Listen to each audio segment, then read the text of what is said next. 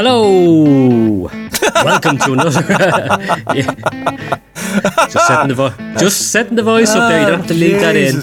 Welcome to another Moshtalgia, where we look back at a selected album which formed part of the soundtrack to our lives in our younger days, growing up on the east coast of Ireland. This time we take out our cans of hairspray, stick on some eyeliner and get sleazy with Motley Crue and Girls, Girls, Girls. Girls, Girls, Girls was the follow-up to Theatre of Pain, which was released in 1985. Girls, Girls, Girls came out on May 15th, 1987 and sold over 4 million copies.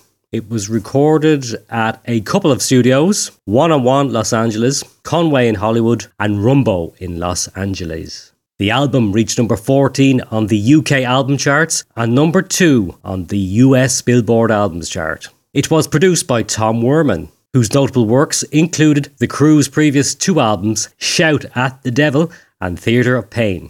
He had produced previously for bands including Blue Oyster Cult, Mother's Finest, Molly Hatchet, Twisted Sister, Stryper, Kicks, LA Guns and Poison. The lineup of the band at this time: Vince Neil on lead vocals, Mick Mars on guitars and backing vocals, Nicky Six on bass and backing vocals, and Tommy Lee on drums, piano and backing vocals. In the course of research of our esteemed little podcast here, I read the dirt. Did you read the dirt? I watched it on Netflix. You covered your eyeballs in dirt. I enjoyed it more than Bohemian Rhapsody, which came out at the same time. You couldn't look at Bohemian Rhapsody for the lure of the teeth. I tell you, he could buy apples through a tennis racket. It was just too much of a happy story where this is proper rock and roll. It would be no exaggeration to say we could have filled up a 3-hour podcast with all of the shenanigans Motley Crue got up to. Yeah. But instead, I've compiled some selected facts. Are we going straight into the facts?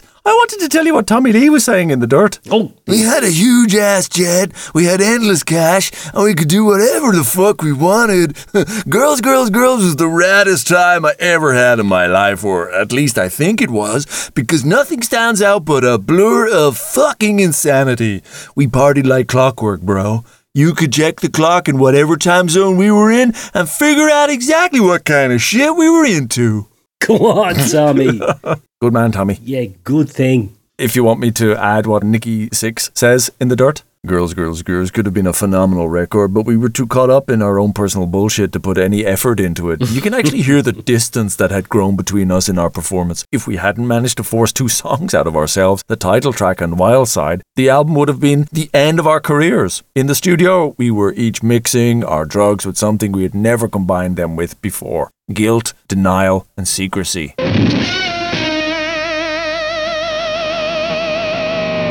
Now, you said you were out running with the wireless big headphones around the fields to this album, huge cans. Yeah. And I was getting an adrenaline rush from it. It was pushing me on over those kilometres. And the battery went. Yeah. So I heard the first 2 tracks. So the second day I went out, I've already listened to the first 2 tracks. I listened to the rest of the album. And it was disappointing.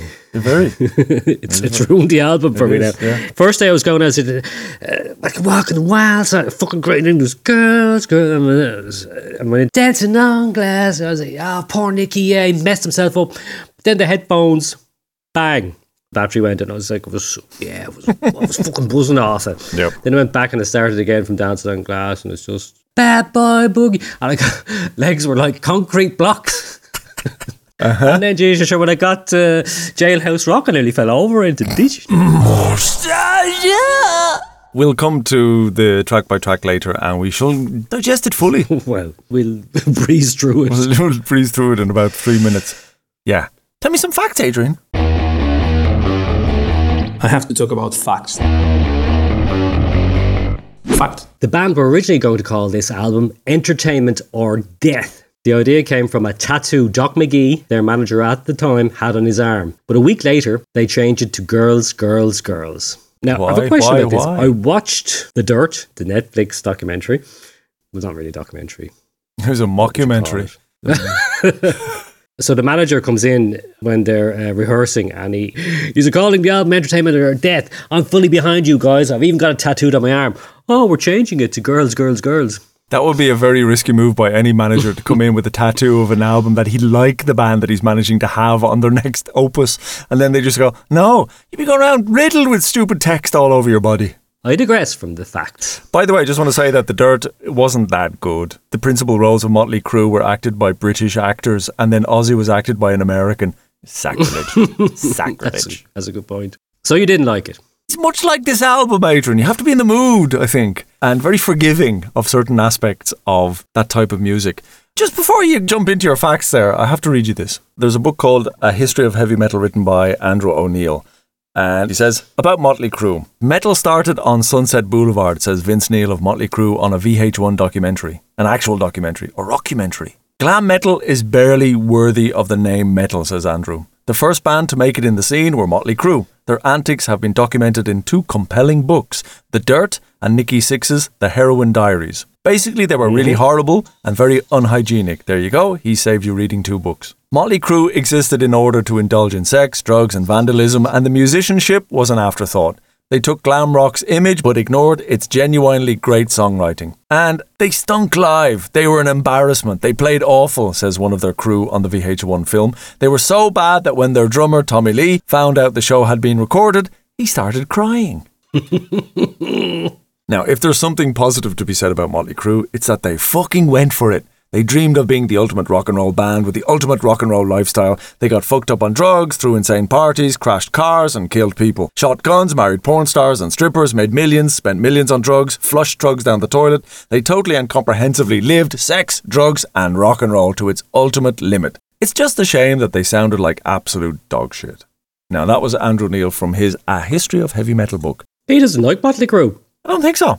Does he even like heavy metal? That basically summarises this podcast and we can all go home now. But let's delve into it a bit deeper, yeah? I have to talk about facts every single week. It's a fact. It is a fact. Facts. So, for the album Girls, Girls, Girls, the Body Shop was the venue for the listening party of the album. Vince Neil was so fond of the name, he's got a tattoo that says Girls, Girls, Girls. He also owned a strip club in Japan with the same name. Vince was the highbrow member of the group, I think. Well, he had a bit of a businessman. Maybe. Facts. Motley Crue got on the wrong side of religious and conservative groups with Shout at the Devil. But this only boosted their popularity. It was boosted again in 1985 when the Parents Music Resource Centre, the PMRC, put their song Bastard on a list of 15 offensive songs. Again, just gave the band more publicity. It made them seem even more edgy and metal and real. PMRC, black sticker, white letters. Ah, brilliant, I'm buying it. The kids went, correct. oh, this must be really offensive inside. Yeah, in fact, Motley Crue used these stickers to their advantage also by releasing a limited edition X-rated version of the Girls, Girls, Girls single. It was basically the same song, but had a cover with a woman exposing her breasts. I thought you were going to say exposing her foof. No. I don't think they got away with that one now. I think Ted Nugent did that later. If you can't lick 'em, I think his album was called. Really? She was exposing her foof inside her boxing shorts. Young Michael remembers that one. I'd say so. Yeah, that was the kind of album covers that would appear in advertisements in Kerrang magazine, of which I used to, on occasion when I would be at home sick in the bed, perch on the pillow in front of me. And I'm not sure how you... Well, I know how you masturbated as a young man, but I'm not sure how you, dear listener, masturbate if you're facing up to the ceiling and saying sorry God as you pull on the plum. But I used to bevel the mattress face down with the chin on the pillow, looking at these slightly sexy, suggestive covers of rock videos and album covers in Kerrang magazine. One day I remember I was on my 7th wank because I was sick. Yeah, 7th. The whole day, I'd started off with a rush of intensity in the early morning, and then by about midday, I was a bit strained and empty, but I had to get it out more. I was sick at home with flu. What else are you going to do when you're in the bed? Aged 14. And it was actually a cover of, I think, a Kiss video. And they had some ladies... Gene Simmons. I was wanking off to his massive tongue. Is he really a man? I didn't realise. He's a hermaphrodite. I had the chin buried into the pillow. When I started, I was sweaty and hard because nothing was coming out. It was all spent before. But this was the 7th one and I had to get it done. And finally, after about 5 minutes of rubbing and pushing into the mattress, It just felt like sand coming up through me pipe. Then I exhaustedly lifted myself up to look, and beside my bed on the bedside locker was a steaming hot cup of tea that wasn't there when I started. Uh-oh. That's not apocryphal. That's a true story. It's one of those urban myths. You always hear about the kids turning around and suddenly mum has left them a hot cup of coffee and they didn't notice because they were too busy pleasuring themselves. But so, I wonder. sharing that. Yeah, you're welcome. And I'm just curious if you have to be face down to the pillow. Because otherwise then you would notice if someone came in through your bedroom door with a cup of tea and saying, Michael, would you like it? Don't look at me, mother. Fuck off. Get out. But in this case, I was too busy going and to the Kiss video cover. Nice story. I'm sure your local vicar will love this when they're listening back to the podcast.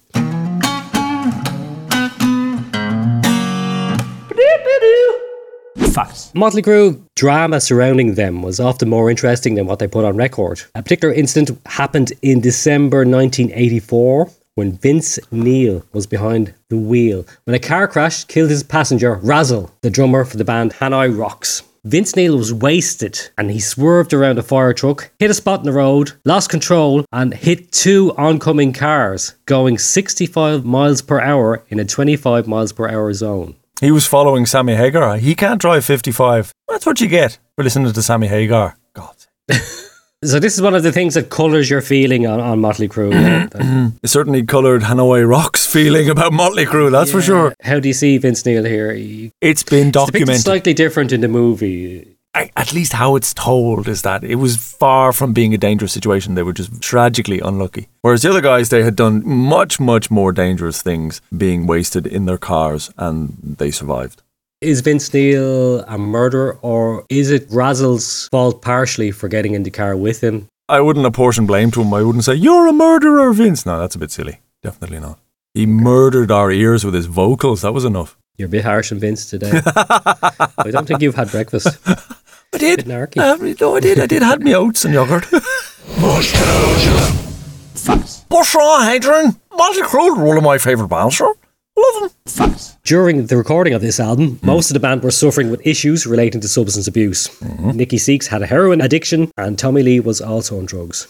An intervention on Six. Hang on a second. When we were teenagers, we called him Nicky Six for some reason. And I'm not sure why, because his name is Nicky Six. That has stuck. I still say it. We go all the way back to 1987. This Is You, all those years ago. Well, as this fucking Friday Rock show went out on the airwaves, rumours persisted and a member of Motley Crue, identity unspecified, but presumably Nicky Six, was dead.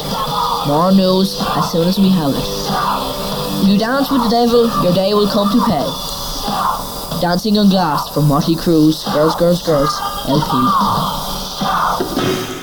Very sad. He went in the bad path. Things were so bad, the band staged an intervention on Six, who was the band's main creative source, writing the majority of the songs. Without him, there would be no album. He's cut back on his usage and used his experiences as the inspiration behind many of their songs, which we'll get to on Track by Track. Mick Mars, the guitarist, he said, "When I was recording the staccato guitar line at the end of the song, Girls, Girls, Girls, I fell out of the chair because I was so drunk, knocked out on the painkillers. We had sold millions of records and I was still broke. The rest of the guys were partying and spending all this money on drugs, but I was stuck with lawyers, accountants and greedy exes coming down on me for child support." Mick Mars, yes, who at the time of recording Girls, Girls, Girls, as you mentioned, was taking pills because he was in constant pain. Mick Mars said, "I first noticed it when I was 19. My hips started hurting so bad every time I turned my body that it felt like someone was igniting fireworks in my bones. I didn't have enough money to see a doctor, so I just kept hoping that I could do what I usually do, will it away through the power of my mind. But it kept on getting worse.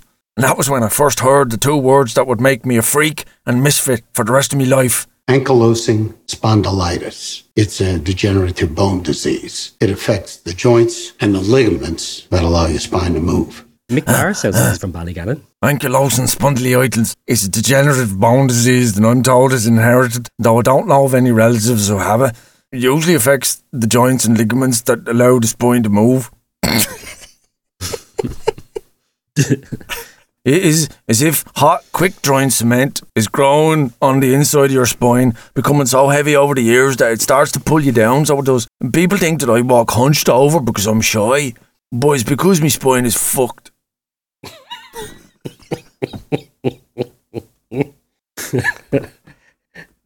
Desi Nowlin. Moshtalgia. Facts. When the Crue were on tour with Ozzy Osbourne, Osbourne dared Nikki Sixx to urinate on the floor and lick it up. Six peed, but it was Ozzy who ended up drinking Six's urine. 6p? Lovely. Facts. Tommy Lee's partner at this time was famous actress Heather Locklear. Just a funny thing how he actually met her, which is in the book. It's quite good. He said, I called her. My TV was on mute in the background, but as we made uncomfortable small talk, I saw her face appear on the screen in The Fall Guy. I took it as a sign that we were meant to be. Hey, turn on your TV, I told her. You're on Channel 4. She flipped on her set. She informed me. That's actually Heather Thomas. She said she played was in The Fall Guy. She played Jodie Banks. I wanted to hang up right then, grab a gun and shoot myself in the knob. God aligns everything perfectly for me and I always manage to fuck it up. Actually, fact fans, Heather Locklear from Dynasty and TJ Hooker was in The Fall Guy for one episode. She was in an episode, yeah, I guess star. He was technically correct. Which he could have come was back she with. in it before or after this conversation took place? That's the thing. Facts. Nikki Sixx once tried to get off with Tommy Lee's mum. There's tons of great stuff on the Crue. At the band's first performance at the LA club Starwood, a lad in the crowd spat a big hocker that landed on Neil's lovely white leather pants. Neil immediately jumped off the stage and started boxing the head off him. And Sixx joined in as well, and he cracked his bass guitar off another lad's shoulder. Are you sure that Motley Crue did not come from the east coast of Ireland? Like something that happened out at the sports complex. Facts. Nikki Sixx. Or even Nikki Sixx. Which one did I say that time?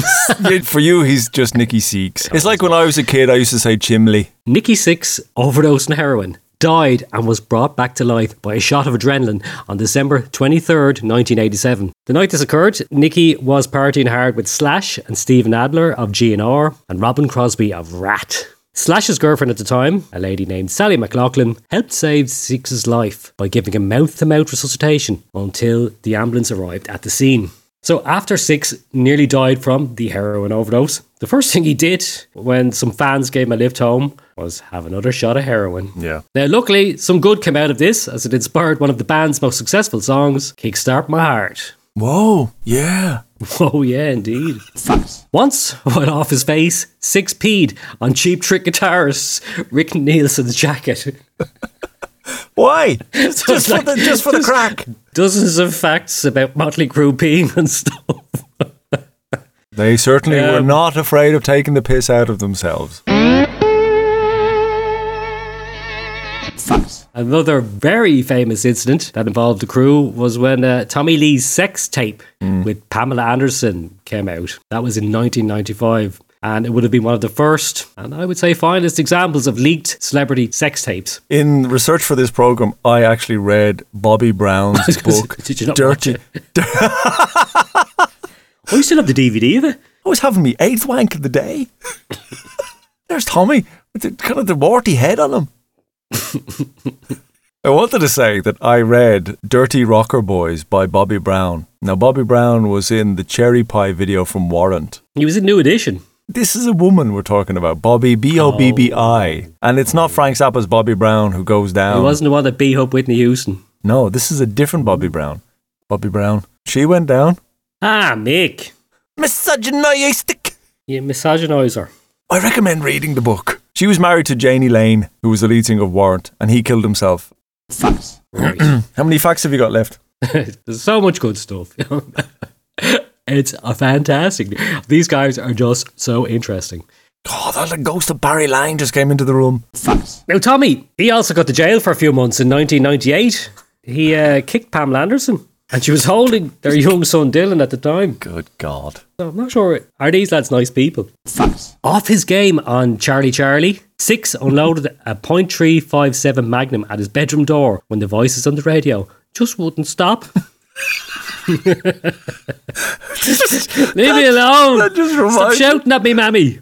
That's terrible, because when I was listening to Elton John's Sacrifice in 1990, it just made me pick up the broom handle and I started rifling it into my door. Poor Bon Scott got torn in two. It's no sacrifice at all. It's just what the voice did to me. It just drove me mad. Sacrifice at all. My mother wouldn't let me go down to some party and she was worried that there'd be some bad influences on me. That's what I wanted all over me. Bad influences all over me everywhere. But I wasn't allowed to go down, so I got into a big huff and then Elton John came on and that just put me over the edge altogether. Fuck you, mammy! It's a human sign when things go wrong. There's me beating You Bon take out Scott's the face. broom and you smash in the wall. I think you arrived up that weekend. No, you weren't called to kind of intervene. You came up. Look, I've got Elton John's greatest hits. The next minute I attacked you with a broom. Get out! Crying quote.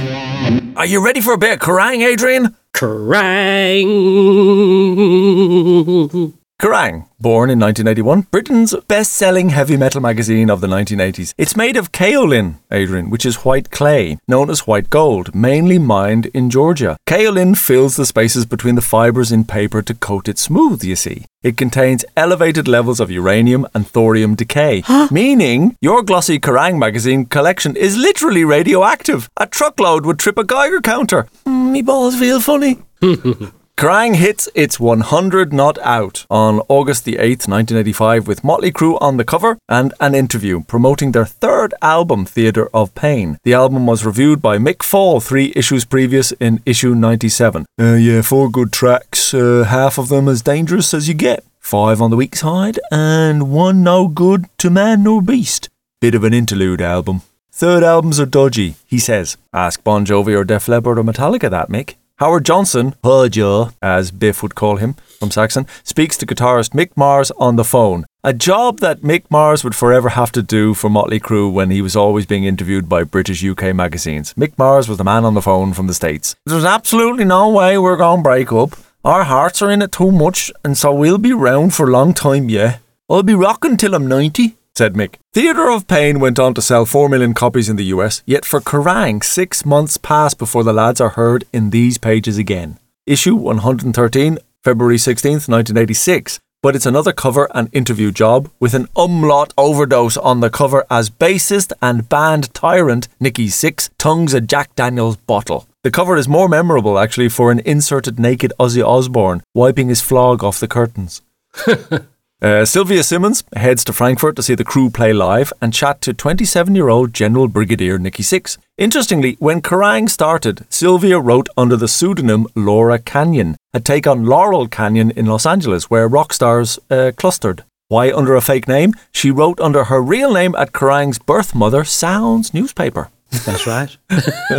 Okay then, let me continue. Same person. Nicky Six says, it's sad because it's more self-destructive living the way we do now. Now we can afford to buy pounds of this drug and pounds of that drug and fucking bottles and bottles of this and just sit in the house. I have a recording studio in my house and I just sit there and get high and write music and whatever's inside of me comes out. And if you think about it, it's bad because I never go out of the house. The very next issue, 114, Paul Henderson sees Motley Crue at the Apollo in Manchester, UK. They're brash, sleazy, over-the-top, supremely arrogant, musically unoriginal, lyrically unimaginative, and at times grossly sexist. On the other hand, they've a stage show of undeniable quality. Who can take you out of Manchester or anywhere else for an hour or so into a world of fantasy? Motley Crue can. That's what it's all about.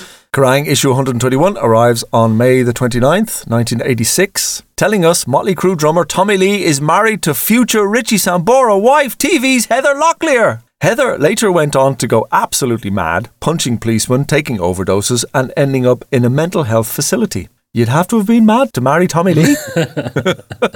4 months later, it's Kerrang 131, October 1986. The Motley lads are beginning work on their latest album with producer Tom Werman. The LP should be out on Elektra or Neglectra as Nikki Sixx calls them, early in 1987. In issue 135 in December, Stefan Shirazi tells us, Girls, Girls, Girls is the new sleaze pot of Motley material currently being concocted. He takes a call from band Obergrumman Reichsmarschall Nikki Sixx. Readers of Kerrang should know that this album is back near the basics of Motley Crue music. It's going to be raunchy, rocky, Crue classic. You can describe the album in one word. Nasty, says Nikki. Nasty. And we'll find out later how nasty that actually was in Track by Track. 5 months later, and nasty was upon us, Adrian. Kerrang 146 on May the 14th, 1987 gives us an album ad and an album review by Malcolm Dome. This is a monster muty sensation, a Godzilla in glitter, a genius with sharp party molars. Girls is in this most select of categories, a record that will comfortably stand the test of time without gangrene and the grooves of fungus on the songs. The whole kit kicks off with a Gatling guitar gun riff from Mick Mars, whose performance level, dexterity, range and flexibility throughout is a revelation that leaps onto the dance floor, muscles glaring and nostrils flaring. And then Tommy Lee picks up the baton with a mean dirty drum shudder that bleeds into the dynamic strut of Wild Side, setting the tone for the gloriously scheming cardinal thrusts of the title track. Vince Neil comes into his own on lead vocals, proving he can carry a number that requires more than barking at the closest trash can. Indeed, he reminds throughout of Noddy Holder, brought up on Big Macs and tequila rather than pints of Newcastle Brown and fish and chips. That was Malcolm Dome's review of Girls, Girls, Girls. Get away with words, did Malcolm. Issue 147 the following week has Motley Crue on the cover and an interview with Dante Bonutto, the world's mightiest metal waffler, who waffles on about meeting Britt Ekland for 6 paragraphs before even getting to describe his attempt to interview Nikki Sixx for another 8 paragraphs on his free jaunt to the States. And a few weeks later back at Kerrang HQ, he's on the phone to the bouffant big band leading bassist. Nikki tells him that he's not a one-dimensional personality and this album is the best record ever. He's a proud papa. Nikki says, I've given up drugs now and that's what the songs are about. Yeah. Adrian, I'd see a doctor about that.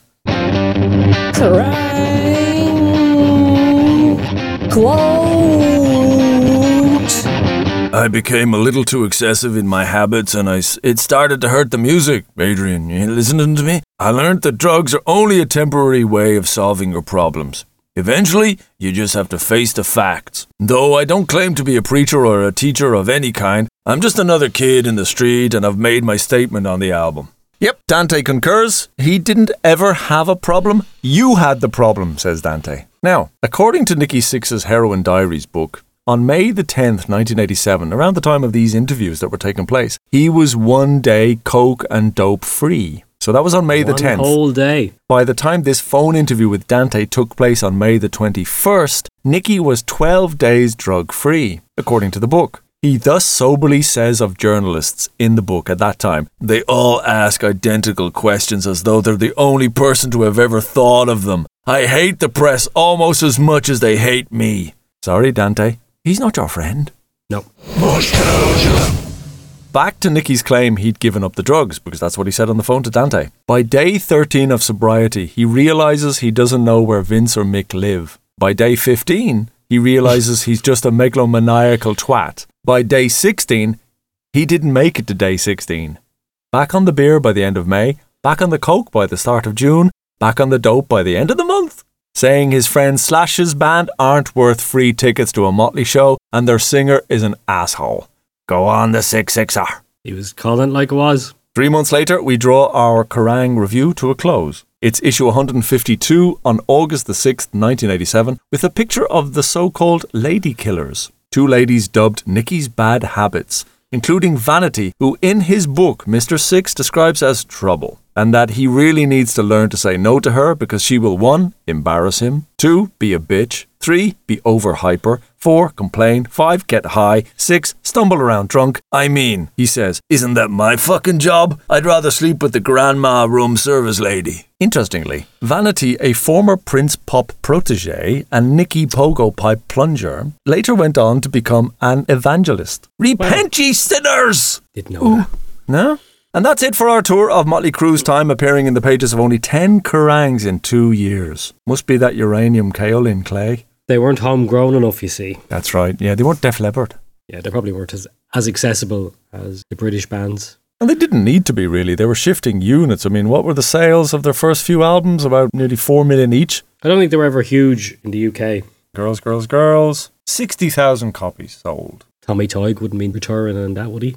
No. The famous Tommy Tighe, the runner of the Sound Cellar in Dublin, where we used to go when we were young lads in 1987 on the train from our little village on the east coast of Ireland up to the big capital city. And we had £20 in our pockets each. And we had to choose what we were going to do with that money for the day. Would we go to the cinema, go for a burger, or buy a cassette or two in Tommy Tighe's Sound Cellar? An overpriced import cassette at that, where Tommy would recommend the latest album by Mindfunk or Babes in Toyland to get you to buy absolute rubbish.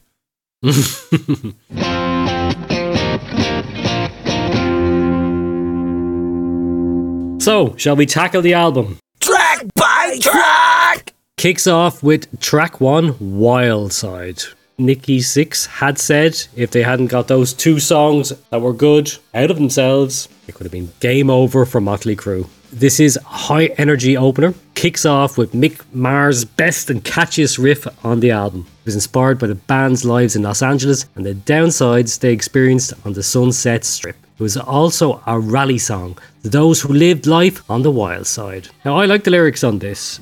There's a great lyric when he says he's walking around with his crucifix stuffed into his jeans under his death list. And that reminds me of The Scourge. I was subconsciously influenced. Adrian wrote a great script called The Scourge, and it's coming out on a podcast platform near you soon. It's a story much like the lyrics in this song. I think the lyrics on this, they kind of conjure up images of the mean streets of LA and the back alleys and the crack dealers, the hookers, and the rather unpleasant life. And I like to go on about the starts of albums, that they should hit you in the face, or they should have some grand big opening. And I know a lot of albums at that time had organ intros like Bon Jovi, Slippery When Wet. And then this just hits you straight with the riff right in. Boom! And it's great. Panned really nicely by Tom Werman. He's done that millisecond split, left channel, right channel. And it makes the guitar sound huge. And he's made them much sharper and crunchier than on Theatre of Pain. So it really sounds like it's a fresh album. And those 2 songs still sound fresh. They do indeed. In the Heroin Diaries, Nikki Sixx's book, he explains how the song came to be and claims that he was seeing a Catholic schoolgirl at the time. One day asked her to recite the Lord's Prayer. He thought it sounded cool, so he messed with it, and out came Wild Side. You had that quote? My research is the same as your research. We should have discussed research. One of the lyrics is, "Forward my mail to me in hell." This would be rehashed later when they reformed the Vince Neil for the Saints of Los Angeles album that only shifted 40,000 in 2008. But it's that idea, they are these lords of the underground, or lords of diminishing return, as we'll see on the rest of the album. But this packs a nice punch. It gives you the dirt under the fingernails, much like Guns N' Roses did with Welcome to the Jungle. You're invited into the sleazy centre of LA at midnight. From our perspective, where we were living on the little village on the east coast of Ireland, well sheltered from this kind of stuff. Well, again, I go back to saying, at closing time in our little village, there was a bit of the wild side about it. There were lads coming in with like Ben Sherman slip-on shoes, launching kicks into each other, driving lads' heads into little Fiat Unos. They had like cow dung on their slip-ons. So Rathdrum at closing time was the wild side. You just walk down the street, there'd be lads flying out the windows of bars, you could hear the sirens in the background. Woo, woo. Look to one side and it was girls in really short skirts doing illicit things down the alleyways. Stop making a show out of them. Very same as LA. Very same as LA. Absolutely. We could actually relate to this. That's why we identified with this, I think. Yeah. We wouldn't leave the house after 11 at night. Because we'd be going into the wild side. I remember with some of these bruisers, these guys that used to come up, spill out of the 5 pubs on the square of our little town and then just launch kicks and spits into each other. Because of licensing laws in Ireland at the time, all the pubs closed at 11:30 during the summer. So it meant everybody came out onto the square wasted, and all the rival pubs inhabitants came and had to meet each other before they got into their cars and drove drunk home. And there was a lot of bloodery in the square, I can say. And we used to sit there and watch it. It's entertainment. But once I do remember being caught up in it a little bit, and a man lifted me up by the back of the neck, by my long hair, and grabbed me by the balls, and then threw me onto the roof of a car, just because I called him duck arse. It's not even a very strong epithet. He was probably a little bit sensitive about it, and I think you should have been a bit more sensitive in your dealings with duck arse. These days we would have gone in for counselling and everything. It was all solved in a minute when he launched me onto the top of the car, and I burst out laughing, and he couldn't believe it. Look, he did murder you. Our Father, who ain't in heaven, be thy name on the wild side. Great song. Good song, good riff, sleazy feel to it. Saves the album. So they were definitely saviours of this opus. As Nicky said, they only had 2 songs. Of which, the next one... The second of which is track 2. Girls, Girls, Girls. This is credited to Six Lee and Mick Mars. And it was in fact the first single released from the album way back on May the 11th, 1987. It had a B-side of Something for Nothing. I love that song. And reached the heady heights of number 26 on the UK Top 40 and number 12 on the Billboard US Hot 100. In fact, I remember that would have been the time when I would be listening to the UK Top 40 religiously every Sunday. And I remember being thrilled and probably telling you, hey, Motley Crue's in the chart. Yeah, was that the start of one of their Harley motorcycles being revved up? Was the cue to know, yes, metal was in the charts. Stuff we like is being accepted in the United Kingdom charts. Motley Crue were big into motorbikes at the time and owned Harley Davidsons, which our producer friend Tom Werman recorded as the intro to this track, and it sounded really cool. It did, to us at least, yeah, because all we could see were Honda 50s going down outside our windows in our houses. So to see a big kind of low-riding, nasty Harley sound, whoa. And these are the bikes that are featured on the cover of the Girls, Girls, Girls album. Now, the song itself mentions 7 strip clubs. I counted them as well, yeah. The result of a lot of research by the band. Yeah. So let's go through them. Dollhouse, Fort Lauderdale in Florida. Tattletales in Atlanta, Georgia. Seventh Veil, Sunset Strip. Tropicana, Sunset Strip. Crazy Horse, Paris, France, on the George V Avenue. The Body Shop on the Sunset Strip. Marble Arch in Vancouver in British Columbia, Canada. I'd like to visit them all. I believe most of them are still open. In fact, I think Tattletales is open since 1976. That's a lot of crusty velvet. So, Girls, Girls, Girls, basically a fun party song. Kicks off with the lyrics, Friday night and I need a fight. And this line is almost identical to the first line in Sweet's Sweet F.A. Yeah. Because Nicky Six was apparently a huge fan of the Sweet. Nicky Six, and also Nicky Six was too. Yes, and his replacement. You see, maybe when he had the overdose and died, yeah, he was replaced by... And that Nicky imposter, Six. yeah, took on a slightly differently sounding syllable. Just to mark the difference subtly. Do you know what I think it is? It's a 2 X's. That throws you, yeah. Yeah, it's like the mind trying to make But sense that's of... not the rule of English grammar, Adrian. If you have a vowel followed by a consonant, the next vowel coming would stretch the first vowel longer. Yeah. But the 2 consonants would shorten the vowel preceding it. Yeah. Just to tell you that now. Yeah. Thanks for that. That'll be €25. The video was shot at the Seventh Veil and directed by Wayne Isham. A gog. This was a bit of a saucy video with loads of strippers in it. And obviously MTV loved it. Yeah, the only strippers that we ever knew at that time in our little town were the things that would take the paint off the wall that you'd buy in the local shop. Yeah. Thank you. I'm here all night. Try the feel. Nicky Six did once try to explain the really deep meaning of Girls, Girls, Girls. Did he? I've heard people say this song is about economic disparity, that it's an allegory for the love a parent has for their child, and even that it's a secret satanic code. But the truth is that it's about a very attractive woman with whom we wanted to have sexual relations. I know people might not buy that given the intricacies of the words, but it's true. When you do an American accent, you sort of go down to the deep south. Maybe that's where my roots lie. Track it, Adrian, track it. Track 3, Dancing on Glass. Vince spells this one out, as ever, in his powerful nasal snarl. This is where the riffs have dried up. So we're into track 3, and already it's very generic. Down, down, down, down, down, down, down. Winding little riff by Mick. He won't go down in the pantheon of great rock guitarists. He was solid. His spine was fused to solid. Solid like concrete. The story behind this one A very famous celebrity drug counsellor at the time, Bob Timmons, helped Nicky kick his heroin without going into rehab. We drove back to my house and threw away all the needles and the spoons and the drug residue, he tells us in The Dirt. That night, I wrote Dancing on Glass. From my veranda in New Orleans, watching the slave plantation take shape. Oh Lordy, pick a bale of cotton. Jump up, turn around. Pick a bale a day. That's like when we used to pick potatoes on the farrier's fields. That's what we'd be singing. Yeah. I know, I'm not getting into that stuff.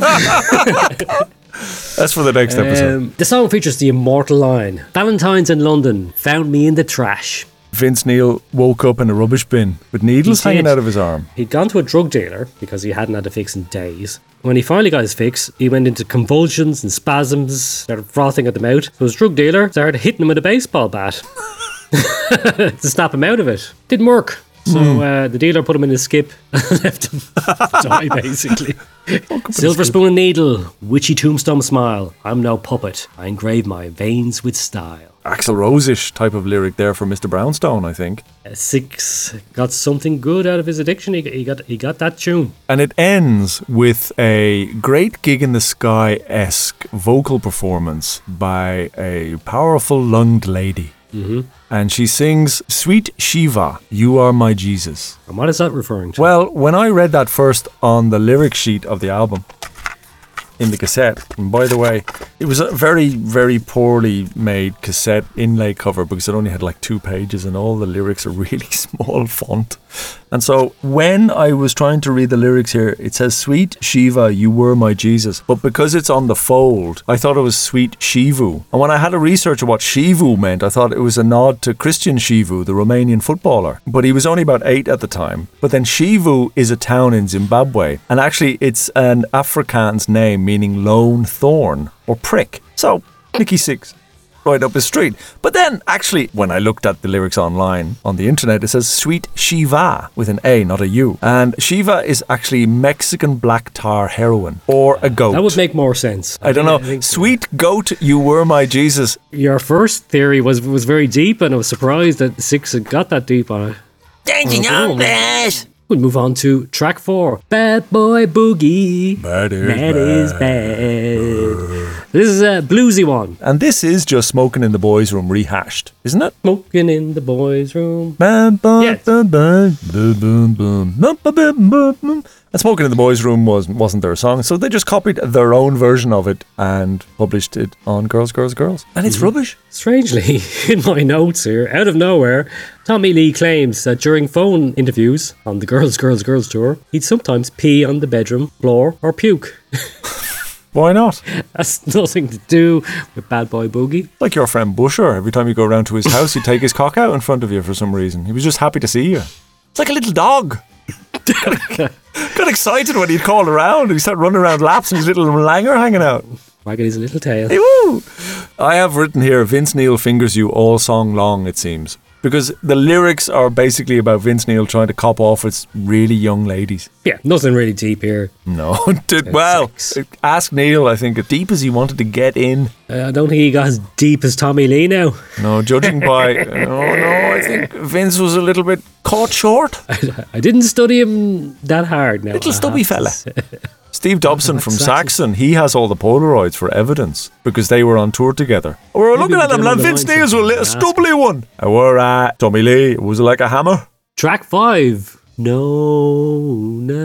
Very short, this song. 1 minute and 27 seconds. The song is about Nicky's grandma Nona, who sadly passed away. Unfortunately, Nicky was so off his face on the heroin, he didn't even turn up at the funeral. And this ended side A, I think, of the album. And it kind of put you to sleep. I'm going into a sad story and you're talking about the tape ended. Because she might have passed away, but I passed out when this song came on. Do you know what? Nicky didn't even cry when he found out she died. He was that messed up. Yeah.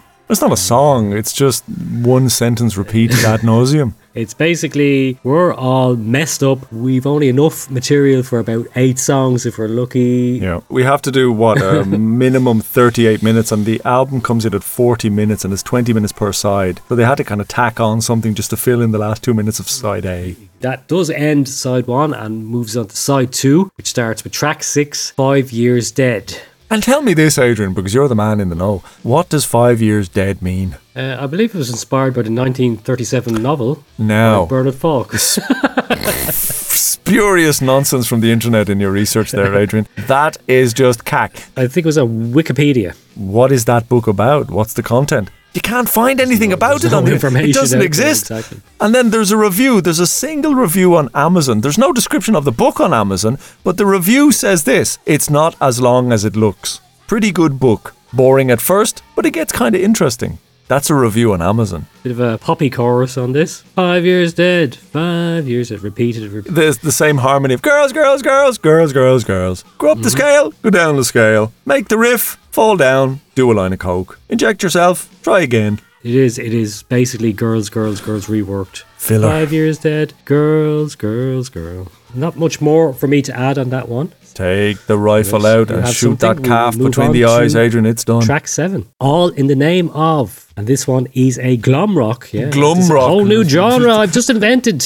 Glum rock and roll. This is a glam rock style track about Nicky's affection for Tracy Lords. Oh. Do you know who Tracy Lords was, Michael? Was she a porn star? She was indeed. And when she started making those movies, she was only 15 years of age. And the lyrics say she's only 15. She's the reason that I can't sleep. You say illegal. Yes. I say legal's never been my scene. I try like hell, but I'm out of control. I'm on my 7th wank and I'm spraying the walls. If it is about her, that's really good. If it's not about her and it's just about getting off of 15-year-olds, we're in another dodgy characteristic of Motley Crue to go with murderers and possible paedophiles. Pretty innocent. She says you ain't seen nothing yet. Brings me a dirty, dirty magazine. There she was for all the world to see. Oh yeah, her foof on display.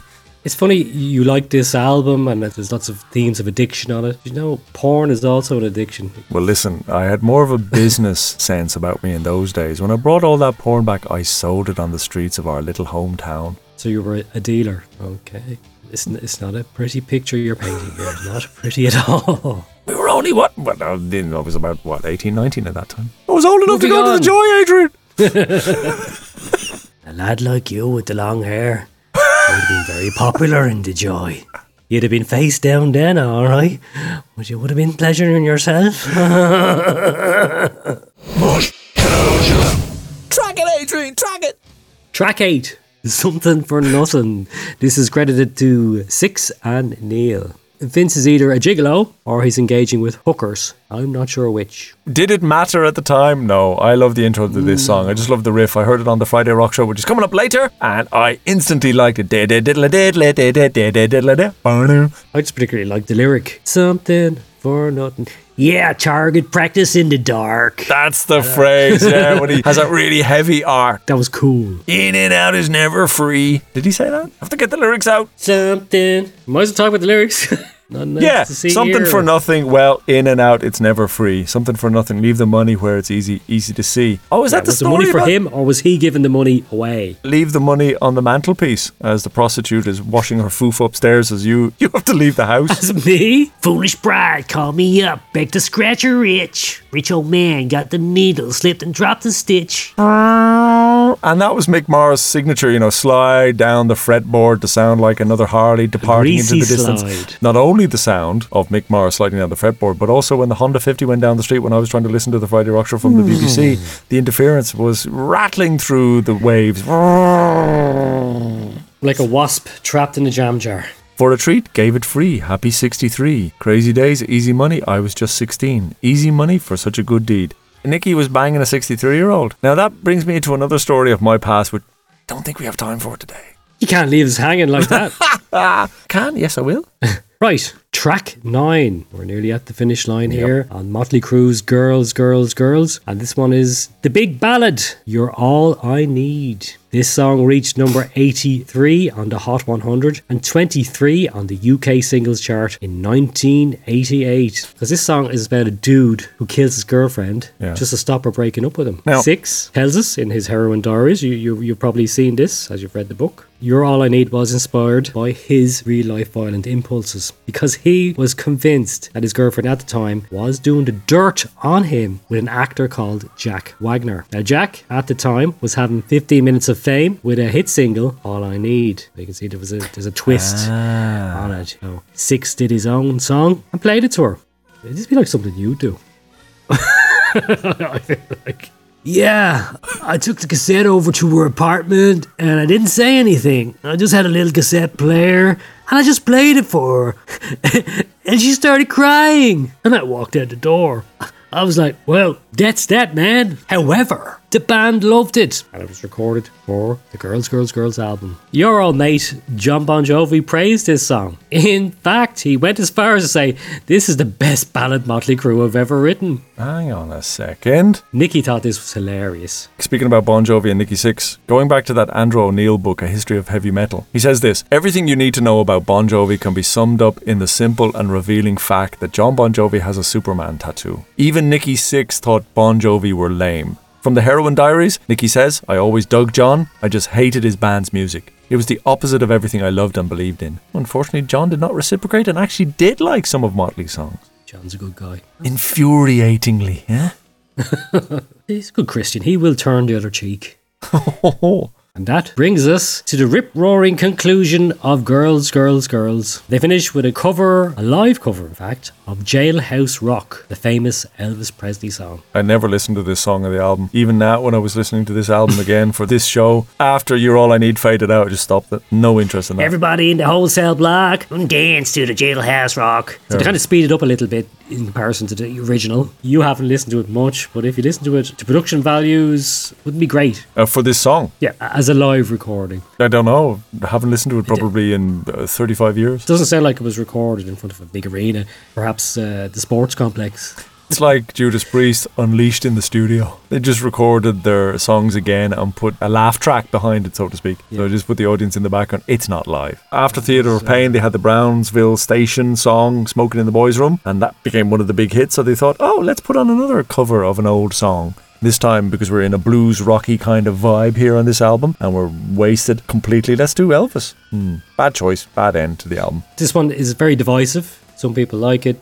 Do you like it? I'm quite ambivalent towards it. Yeah, ambivalent. That's a good word. Kind of flows off the tongue like abominable. Ambivalently. Abominable. Catastrophically abominable. You're going to fart now, are you? I think I crashed your fart. You crashed my good fart. Oh. I think the next one you're going to be pushing cloth. Jesus. Throw the underpants in the bin. I've done that. Went down for a piss and sharted myself. So then I had to take the underpants off and put them in the toilet bin and then go commando back upstairs. Jesus Christ. And then the girlfriend was talking to some other person and I said, we're going. Why? We're going. Come on. You lived the life of a rock and roll reprobate. Some days were just like that. And this morning I think I woke up the neighbours.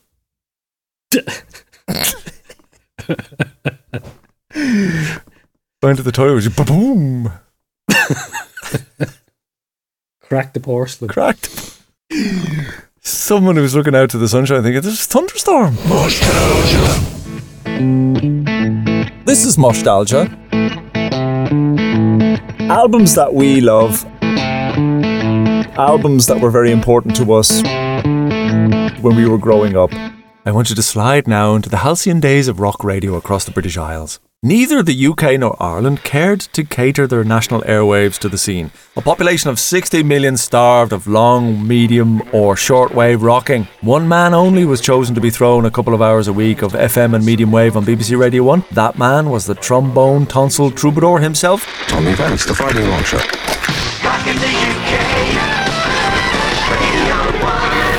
Tommy Vance. From aged 38 to 53, he sat, smoked Rothmans, drank Guinness and played rock and heavy metal to the masses across Britain. And if you were lucky with the wind, the east coast of Ireland. Motley Crue shat up his wall on the 22nd of January 1982. 3 years into his Friday Rock Show tenure, up until the release of the Girls, Girls, Girls album in 1987, these 5 years on the Friday Rock Show yielded 15 Motley Crue plays and 1 in-concert recording. Here then is the 5 years shrunken down into 2 minutes. Listen out for Kerrang editor Jeff Barton and DJ Pete Drummond guest hosting when Tommy was on his holiday. And Knickers. And now, Motley Crue. Now that's a band I'd never heard of before until I got an album through the post from John Watson, who attends Durham School in Durham. The name of the band is Motley Crue, M-O-T-L-E-Y, one word, and then Crue spelt C-R-U-E. The album is called Too Fast for Love. Before that, something from Motley Crue, the album that's out on the American label called Leather. The track was called Public Enemy No. 1. The album's called Too Fast for Love. Motley Crue there, and a track from their debut album, Too Fast for Love. That was from their Electra version of that particular album, remixed by Roy Thomas Baker. Prior to that, Motley Crue, their latest single, Looks That Kill. The album's out on Electra. It's by Motley Crue. The album is called Too Fast for Love. They were singing their piece of Your Action. The band who did really well at Donington this year. First on the bill, they were, to the best of my recollection, Motley Crue. A new entry this week at number 16 into our charts. Before that, you heard Motley Crue. The track was called Red Hot. Before Hawkwind, you heard Motley Crue from their latest album. It's out on Electra. The album is Theatre of Pain. The track was called Keep Your Eye on the Money. Motley Crue from their album Theatre of Pain, Home Sweet Home. From the CD Theatre of Pain, you heard Motley Crue, Smoking in the Boys' Room. 9 minutes after 10. We're going to give away 5 signed albums by Motley Crue to the first 5 correct answers to be drawn out next Friday morning. And, of course, Tommy, who'll be back on Friday, will be giving you the winners then. And let's hope it's you. I have 3 pairs of Motley Crue knickers, 3 signed LPs, American copies, and 3 posters as well. So 3 people can win 1 pair of knickers, 1 signed LP, and 1 poster. These knickers that I have in my hand, do you see them? Knickers! That's the only time in my whole career I've been able to say it on the air. Knickers! I'm giving some away. That's why I can say it. Honest. I've got 3 pairs of knickers here, and I must say they're very comfortable. Okay, the first track we played was Motley Crue, 10 Seconds Till Love. And that was from Shout at the Devil, came out in 1983. Why did you choose the tracks? Well, I chose Motley Crue because I think Vince Neil's got a really sexy voice. Ooh. She must have been deaf. That was Motley Crue's first 5 years of plays on the Friday Rock Show on BBC Radio 1 in the UK. Interestingly, Tommy and producer Tony Wilson had to buy then controller of the BBC Radio 2, Bryant Marriott, a Stringfellows Gentlemen's Club membership just to borrow their FM transmitter each week to broadcast the show in high fidelity. Bring on the girls, Bryant, in silicon-stuffed stereo. On the 8th of May, The Wild Side came to the Friday Rock Show in 1987. The first menstruation from Girls, Girls, Girls. 16 plays from the album over the next 2 years before album number 5, Dr. Feelgood, plopped out. Here they are in 2.5 minutes. Tommy's aching for Guinness and perturbed at Motley Crue cancelling their European tour. 12.5 minutes past 10, the Friday Rock Show. The music is here. Motley Crue before that, one of the best albums I've heard in, well, a long time. I play it all the time in my motor. Motley Crue's album is available now on the Electra record label. Sounds like a commercial, I know. It is called Girls, Girls, Girls, and the track I played you was called Something for Nothing. Very highly recommended. At the risk of being boring, let me say once again, the album is really exceptional. It makes excellent listening. I love it. Motley Crue is out on CD. You heard it from that wonderful piece of modern technology, the CD. Girls, Girls, Girls is the album title. That's also the title of this single as well. The track we played for you was called Something for Nothing by Motley Crue from the Electra album. It's now 7.5 minutes to 11. The music continues with Motley Crue when they can start their bike. Motley Crue did Girls, Girls, Girls, and this is our lot tonight. I've got the new single by Motley Crue. Here it is. The new single there from Motley Crue, which is called Girls, Girls, Girls. And here on the Friday Rock Show, we're chatting to Rick Allen, Rick Savage and Joe Elliott of Def Leppard. But we're in Ireland. We're not there with you in the United Kingdom, though you're hearing us on Radio 1. We're actually in Dublin's fair city. And I haven't even had a pint of Guinness. And I have to tell you that the pubs do not close as early in this country as they do in the UK. They don't close as soon as it finishes. And here's a single that cracked it. Before that, Motley Crue, who are shortly going to tour in this country. Lots of disappointed people kicking around the United Kingdom and indeed throughout the rest of Europe with regard to Motley Crue because they've cancelled the whole of their European tour. Don't ask me why, I haven't the faintest idea. The news about them goes like this. They're just about to start recording a new album, or they're going to start recording the album in 2 months' time. We're not quite sure. The news got garbled all the way from the United States of America. As soon as they've got the new album put together and they release it, then they'll do a tour. So they are definitely going to come to Europe during 1988. Motley Crue. So many different stories kicking around about the cancellation of their European tour. Don't know which one to believe. Motley Crue, the single called You're All I Need from the album Girls, Girls, Girls. It was a shame they cancelled their tour. I was looking forward to seeing them. So were a multitude of people in this country and on the continent of Europe as well, who had bought tickets, but then the whole thing was cancelled. It is said that they will be touring sometime this year. Hope they do, and I indeed hope they're healthy as well. He hopes they're healthy. I wonder why he would say that. Let's go straight to guitarist Mick Mars inside the Dirt Book to tell us what actually happened to that tour. Our manager Rich was shit-faced high and crying when he broke the news to me. He asked me to call England and cancel the European leg of the tour with him. Why me? I was hungover, confused, wet and mad. I called Kerrang magazine and said the first thing that came to my head, we can't come over because we heard you had severe storms over there and we have so much equipment that we're afraid that, it could cause a cave-in. Because there's snow on the roof or something. I didn't know what I was talking about. All I knew was that I couldn't tell them what Rich had really told me. Nicky was dead. Nicky was dead? Let's go straight to bassist Nicky Six inside his Heroin Diaries book for the answer. Picked up Slash, his girlfriend Sally, Stephen Adler and Robin and went to the cat house. Lots of coke, alcohol, pills. I don't remember much. At some point, the usual blackouts. Then we went back to Slash's hotel to get some junk. I was too wasted and I let this cat shoot me up. I turned blue on the spot. That's what they tell me. Slash was there? Let's go straight to Guns N' Roses Slash, guitarist, also trapped inside Nicky's Heroin Diaries book. And then paramedics were there, but I was so drunk I'd passed out. When I came around, the first thing I noticed was that for some reason I had destroyed the fucking bathroom. Sally was freaking out at the influx of people in white uniforms taking Nicky away. Tommy Vance would not have been pleased that the tour was cancelled due to Nicky Six overdosing and dying for a few minutes. Better off dead, he'd say. Harsh. We'll leave the Friday Rock Show now and leave the last word on this to the still alive Nicky, waking up after being dead on Christmas Eve, 1987. When I came to in a hospital bed, there was a cop asking me questions. I told him to go fuck himself. I ripped out my tubes and staggered in just my leather pants into the parking lot where 2 teenage girls were sitting crying around a candle. They had heard on the radio that I was dead and looked kind of surprised to see me.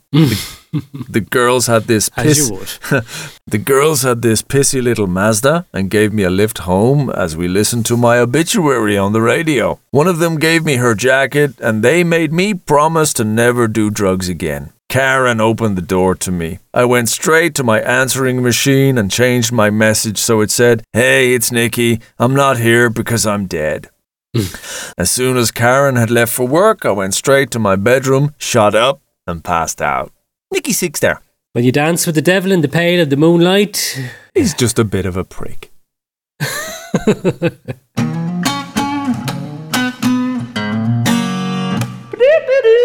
If you're listening to this, Nicky, you're alright with me. And that brings us to the end of another Moshtalgia. When we look back with great affection and maybe a slightly different perspective at Motley Crue's Girls, Girls, Girls. Any final thoughts? Yeah, I think we unsheathed the gimlet eye there and gave Motley Crue a good seeing too. In 1987, it was a wonderful fresh sound on the radio, as was heard on the Friday Rock Show, and that track, Something for Nothing, that was when I first heard it and first heard Motley Crue. That's why I like that song still. Then when you heard the next single, Wild Side, then Girls, Girls, Girls, it just seemed to be better and better. We went out and bought the album, or possibly stole it, don't remember which. Yeah, so 1987, some great albums that we had in our cassette collections, and we were all taping off each other, recording our versions of the Friday Rock Show and playing these songs and loved them. So there's that Moshtalgia about it that draws us to this album, I think. even though now that we listen to it in the cold, harsh light of middle-aged decrepitude, still has a bit of a tinge. It still draws you back. Effluent of history is still there gargling in your throat. A solid, fun album for me. A little place in my heart with the Moshtalgia. It's really great. Please sponsor our show. We promise we will say nothing bad against the Crüe.